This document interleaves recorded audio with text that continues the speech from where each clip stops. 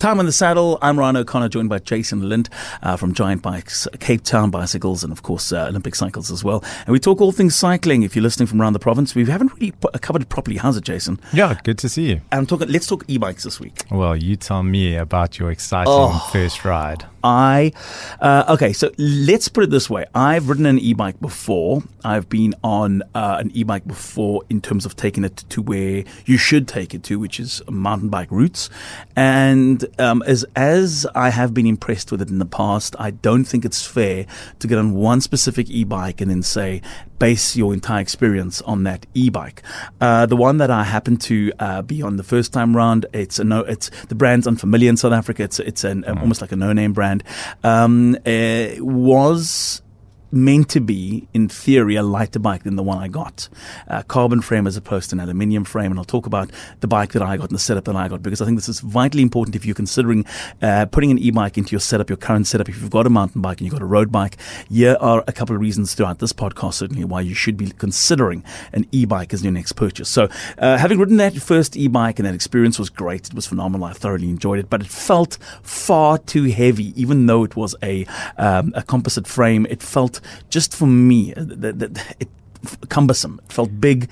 It felt like something that I couldn't control properly through the corners. Yeah, I think that's the big change on a lot of the bikes that we've ridden and that we sell at the moment, is that the ride feel between a normal bike and an e-bike is relatively insignificant. You just feel like you're on a normal bike, and there we go. So barring picking it up on the scale, it's heavier, but other than that, on the trail, it feels right. So possibly this being an older model, a 2017 model or early 2018 model, I can tell you without a doubt that the 2019 models that are available, specifically the one that I'll talk about now, which is the Giant Trance series, there's two kind of a series within the Giant e-bike setup when it comes to mountain bikes that they have.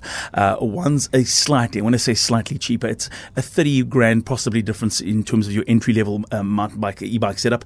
It's a great setup. It's exactly what you need. And then the range just above that entry range is the Trance series, where they've got two, the Trance 1 and Trance 2. I've got the Trance 2, not much difference, small little minor component differences between the two models that are available.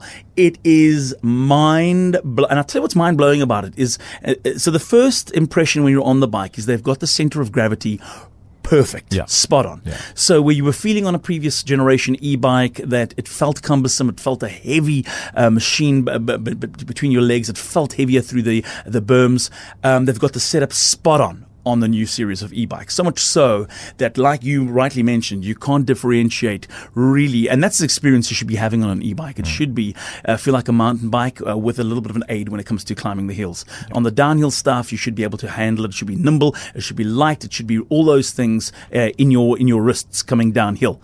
And boxes ticked. I have been blown away. So the mountain biking aspect of an e-bike first up, why should you have it in your arsenal? Because on a Saturday or a Friday when you're training for an epic and you're doing 4, 5, 6 hours in the saddle and you really don't feel like getting up on a Saturday or Sunday, guess what? Bring out the e-bike. You'll love getting out and loosening the legs on a Saturday, Sunday. Hey, you're not doing the Absa Epic, but you really would like to get out and join other people that get up on a Saturday and Sunday and enjoy some of the most spectacular single track. But you're concerned that your fitness levels won't get you to the top of the hill. Buy an e-bike. You want to get out there. You've only got an hour to spend. You want to do and you want to burn some calories at the same time. And again, you've got to mention it. This is why you buy a mountain bike, because you want to get to places where nobody else can get to on a road bike. You want to be in the middle of the most spectacular scenery. So do you have a list of people now that you want to go ride with that you wouldn't have been able to keep up with, and now you're going to go join them? Spot on. And here's something else I noticed. I rode Western Cape. I rode down to the dairy shed and up the back of Contemans.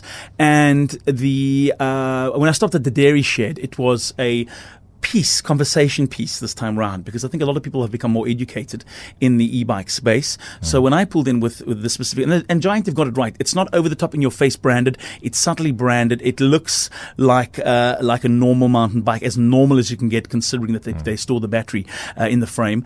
And the engagement I had this time round, as opposed to maybe there being a 4-month gap between the last time I was on the e-bike, was that people were more educated.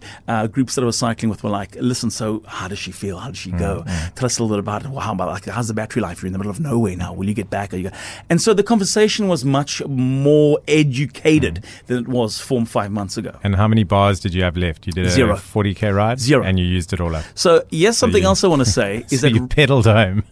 riding an e-bike without the E, you can feel it's obviously a lot heavier, Yeah. but it wasn't as bad. Again, I had the same thing happen to me on the previous experience on an e-bike, and that frame I could feel. I died. I needed to get off. I almost wanted to push it. That's how heavy it felt. Not the case with this time around. And it'll also be, what's quite amazing is that it really allows you to suck the last little ounce of percentage of battery out of it. It'll go, and even though the motor kind of there's nothing left, it's trying to push you home. You learn how to ride it. I mean, like I rode back over Rhodes Memorial one day with only 30% left, and I got home with 1% less, because you learn, okay, turn it off on the flats, I don't need it on the descent, and you just figure out where to actually maximize that assistance. So the mountain biking aspect, 10 out of 10, but what really blew me away was the very first outing I did was cycling from the northern suburbs in the Western Cape, which is anywhere from 15 to 20 kilometers outside of the CBD, depending on where, and then you can go up to 100. You're out of the CBD, and I stay about 22 kilometers from work, and work is in Greenpoint to the Western Cape, and I thought I'd cycle in. It was actually a great morning, a little bit of a southerly wind, which meant I'd be into the wind on the way into work, and it was quite a pumping wind on the Saturday morning. But I decided use the cycle route to come in on the e-bike, and I can tell you that I got more enjoyment riding on the road on the e-bike than I did doing the mountain stuff on the Sunday. So the Saturday I came in, and you know what? I thoroughly enjoyed the cycle in. I wouldn't say I'm completely unfit. I would say my fitness levels are great, but I got through the town feeling good. I got here and I was like, that was great. Yeah, what if you were to do that ride normally, would you think to yourself, let me catch an Uber, or let me stop and take a break, or this little incline's going to get the better of me? But on the e-bike, you're just smiling all the way? Yeah. I noticed that I could take my surroundings in a lot more. So I was coming in, I came through Pardon Island, came through the town, looked up, and I felt like, look at the mountain, this is beautiful. Look at this nice cool breeze coming through. I didn't feel like I was fatigued enough or sore enough to stop and go.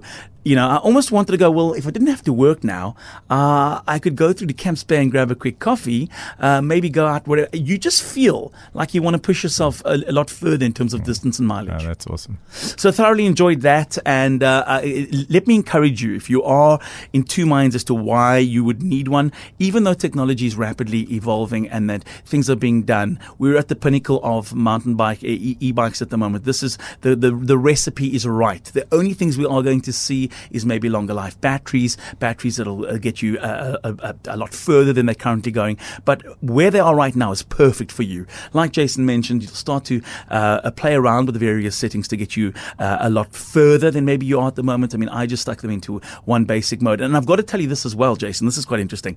On the previous e-bike as well, and again, it's the only comparison I have, I was setting it almost to maximum turbo mode to do the climbing I wanted to do. I didn't go into that mode once. I didn't go into the max mileage or the max turbo mode on this giant e-bike once. I got to the one just before the top on an extremely almost vertical climb at the back end of Natita. When you're climbing up to the mast, there's a section of gravel that goes, and there's a small little tar patch, but it's one of the steepest climbs in the province, and that is the only time I clicked it up to just one below the very top. And even then, I could have probably, if I was feeling a lot fitter, maybe have gone one below.